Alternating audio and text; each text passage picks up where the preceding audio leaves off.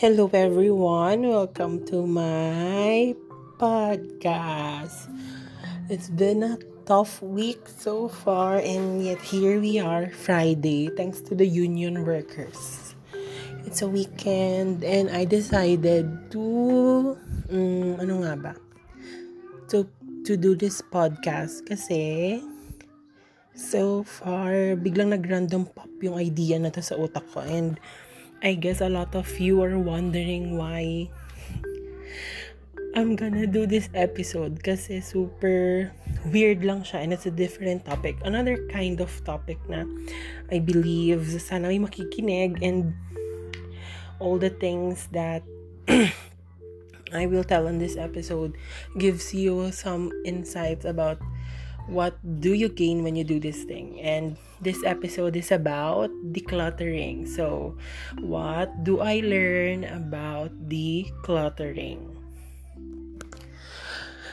So, ayun, kakauwi ko galing dun sa bahay ng pinsan ko. Nagsistay ako dun kasi sobrang messed up dito sa bahay.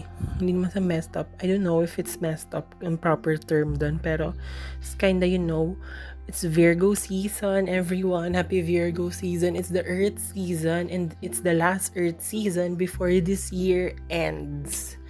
And next week, we're on September na. And thank God for Virgos because si Beyonce Virgo siya. Ayun lang naman. So ayun. Recently, parang pinabayaan kong sobrang maging magulo lahat ng bagay dito sa bahay. Like, literal. May isang room kami dito sa bahay. Pink yung room. Actually, 3 kasing rooms dito sa bahay namin. Yung una, yung white room, yung master's bedroom. Nakikituloy yung auntie ko doon. Tapos, itong green na room, which is my room, na nagsistay yung nanay at tatay ko rin dito with me. But this is my room, dahil may aircon. Tapos yung pink room, which is the guest room, na naging stock room kasi wala naman kaming guest because we do not allow guests right now. And maraming gamit. Ayun. So, dun sa pink room, nandun yung mga damit naming family, yung owner ng house na to.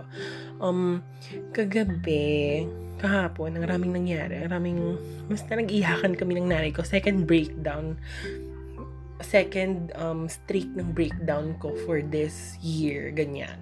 Parang 2 days streak ng 2-week streak pala ng breakdown ko. Kasi every week nagbe-breakdown ako recently. So, 2 weeks na yon. What happened was during decluttering, I realized a lot of things. And napansin ko, nung college, ganun rin yung ginagawa ko when I'm kinda stressed out, I'm kinda fucked up, I'm kinda, ano na nga ba? I mean, proper term din. Parang magulo yung utak ko. I always resort to decluttering and to fix things. Kahit hindi naman siya ganun ka-fix. Kasi maayos naman. Pero I decided to fix things. Yung sinerch ko kung kailan nag-start yung Virgo season. And it's this week. Tapos, na-realize ko nung Wednesday ata o Tuesday. Hindi ko alam kung kailan talaga nag-start yung Virgo season. Kung nung Sunday, after Sunday, or nung Saturday, or nung Monday. Basta, ang alam ko, nung Sunday, may table kasi dito sa loob ng room ko. Maliit, glass siya. So, alam mo parang salas ito nalagyanan ng something sa TV, ganon.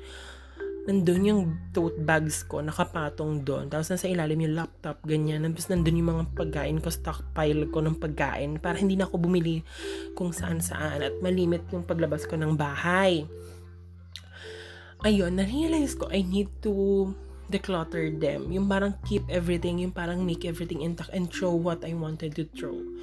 Tapos, hindi ko na-realize nga, kung hindi pa ako nag-Twitter, kasi recently, most of the time, wala na sa Twitter. Kasi, social media, detoxification thing, because, I'm bordering depression. I'm not self-diagnosing, but, ganon.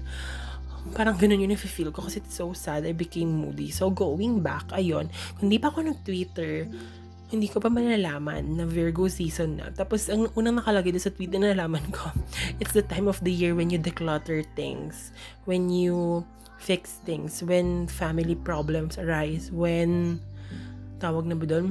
When you fix things that are not fixable, for the past few months, when you're throwing shit out to the window when it's not needed anymore, and when you're throwing yourself out for the better. Parang ganon.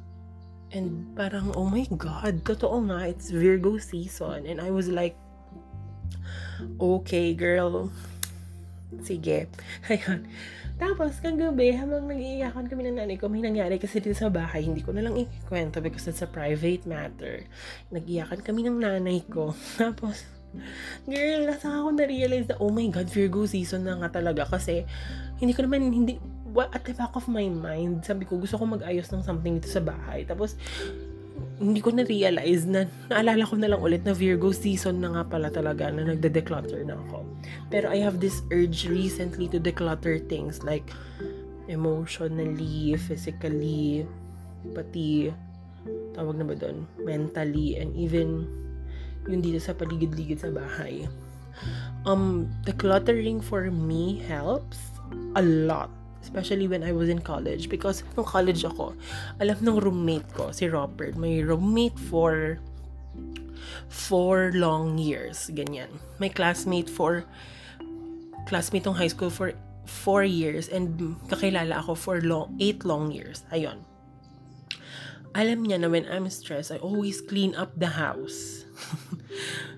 Before doing anything. Like, mas uunahin ko pang maglinis ng CR at maglinis ng bahay o magwalis ng kwarto naming dalawa pag stressed ako kaysa mag-aral o matulog. I always do that. I don't know why, but I always do that thing. And hindi ko gets. Pero alam mo yun, during the process, like parang biglang tawag na doon, may eureka moment ka during this thing, ganyan. Tapos pag may makita kang bagay na sa tingin mo hindi na ganun ka sentimental, you're throwing it out, you're Marie-Kondoing it. Ganyan.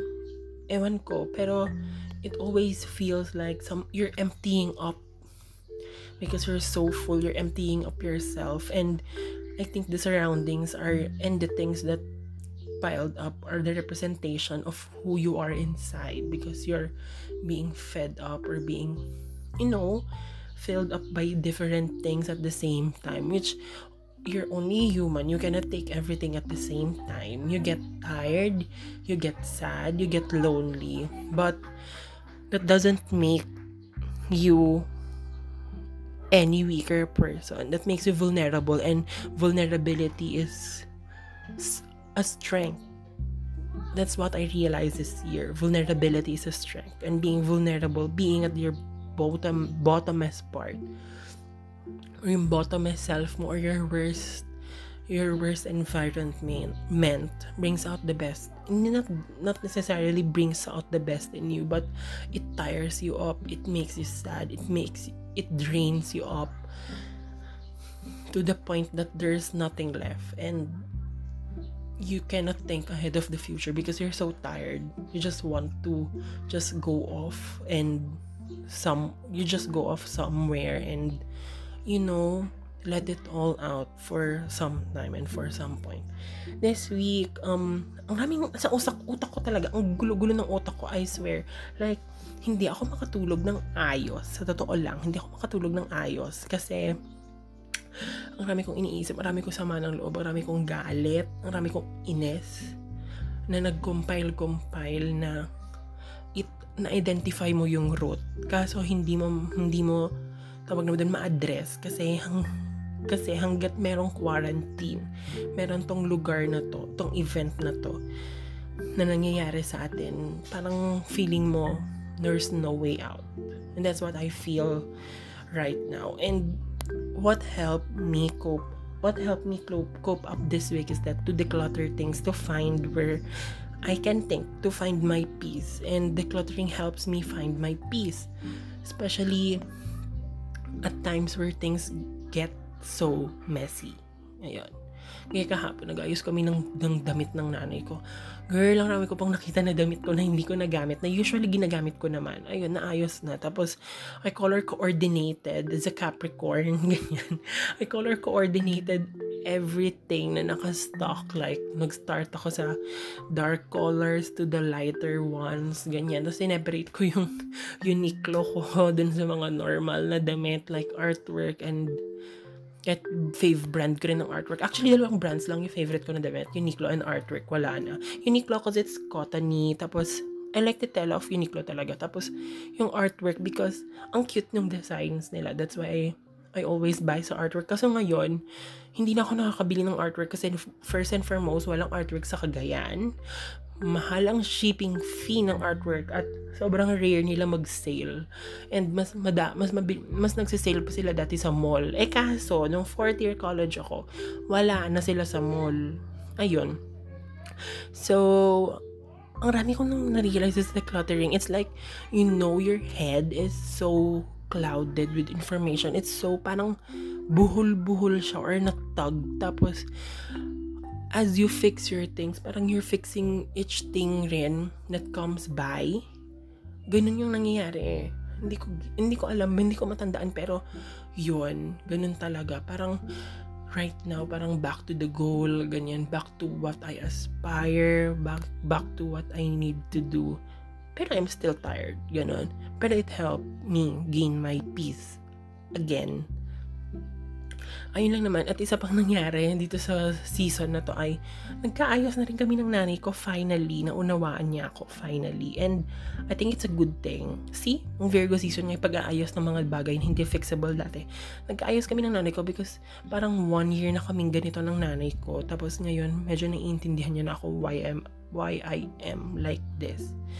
And to her, she understood me. Kanina umaga, ang pinaka-comforting na sinabi niya sa akin ay, ano yung sinabi niya sa akin kanina umaga?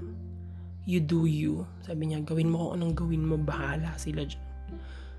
It's kind of comforting kasi parang kami dalawang nag-declutter kahapon. Feeling ko, matagal na rin namin kinimkim siguro dalawa yon yung mga nangyari. Pero hindi kami nag-away ng nanay ko kahapon na. Ibang hindi rin away nangyari kahapon. Sadyang marami lang nangyari. Ayun lang naman, siguro years from now when I'm gonna return or I'm gonna hear this episode, marirealize ko na sabi nga, tama nga si Ang, when you're at your lowest point, you're open for the greatest change. Yun lang naman. Nakakatuwa kasi na legit talaga. Like, parang yung tote bag ko, inaayos ko. Yung itsura ko, parang naging conscious ako. Parang, I need to fix this thing. I need to eat this thing. I need to distress once in a while. Parang, alam mo yung parang nag-fix na nagde-declutter mentally. Parang, pati sa phone ko, nagde-declutter ako. Like, I'm deleting things I find cute dati. Tapos, I find sentimental. Tapos, iniisip ko, is this still sentimental or can I use this in the future, or do I talk with this person? Should I delete this thing? Should I delete that thing? And there's some point in your life na you have to cut off. Hindi naman sa cut off, there are friendships that will fall out, but not all of them needs to. Ganyan. You can take any person with you, ganyan, on your journey. Kasi alam ko at the end of the day, they will be invested on you. They will support you no matter what. And I'm so thankful for my friends in Los Baños. I made in Los Baños pala. Friends I made in Los Baños. And they're in the NCR Laguna or even in Mindanao. I'm so grateful for them because I can still feel their ganon. I can still feel their presence online. We're ganon. Where it's so... Ngayon na, we're so... may term dito sa nangyayari ngayon na we're also parang isolated but we're super connected because of social media, ganyan. Feel ko lang. Yun lang naman. And ano pa ba? Ano bang sasabihin ko? Ang maraming nangyari at maayos ang nagawa ko and everything, ganyan. Di ko alam, pero kaya naman. Kaya. May magagawa, may mangyayari. At alam kong hindi huli ang lahat. Ayun lang naman. I hope we all do after 2020, we all deserve a decluttering on the mess. Tawag naman doon. This year has cost all of us. This government has cost all of us. Yun lang naman. And I hope May we never lose the things we always fight for and all the principles we stood by. Ayun lang naman. And let's all declutter every time when we're stressed because it helps. It really do. Decluttering helps, I swear. Ayun lang naman. So, thank you for listening to this podcast again. Ayan. So, kung ako sa inyo po, makinig naman po kayo. Charing, na joke lang. I hope you're all doing safe. Nobody's getting COVID, ganyan. I hope you take your vitamins, eat well. And to those who are having online class, oh my God, I cannot imagine the stress you're having. Kasi 2 oras pa nga lang sa Zoom, pagod na ako. 1 oras pa nga lang, pagod na ako. How much more kayo na 7 hours kayo? Diyos ko, Lord, I cannot take this anymore. Ayun lang naman. So, I hope you're all doing well. You're safe. Wear mask, wash hands. And let's call out and let's demand for accountability. Always. Whenever you see something is wrong, the correct position you should always be in is to correct those things. Well, ayun lang naman. I hope you're all doing well. You're safe. Ganyan. So, I hope to have an episode ulit next week. See you soon. Thank you for tuning in. See ya!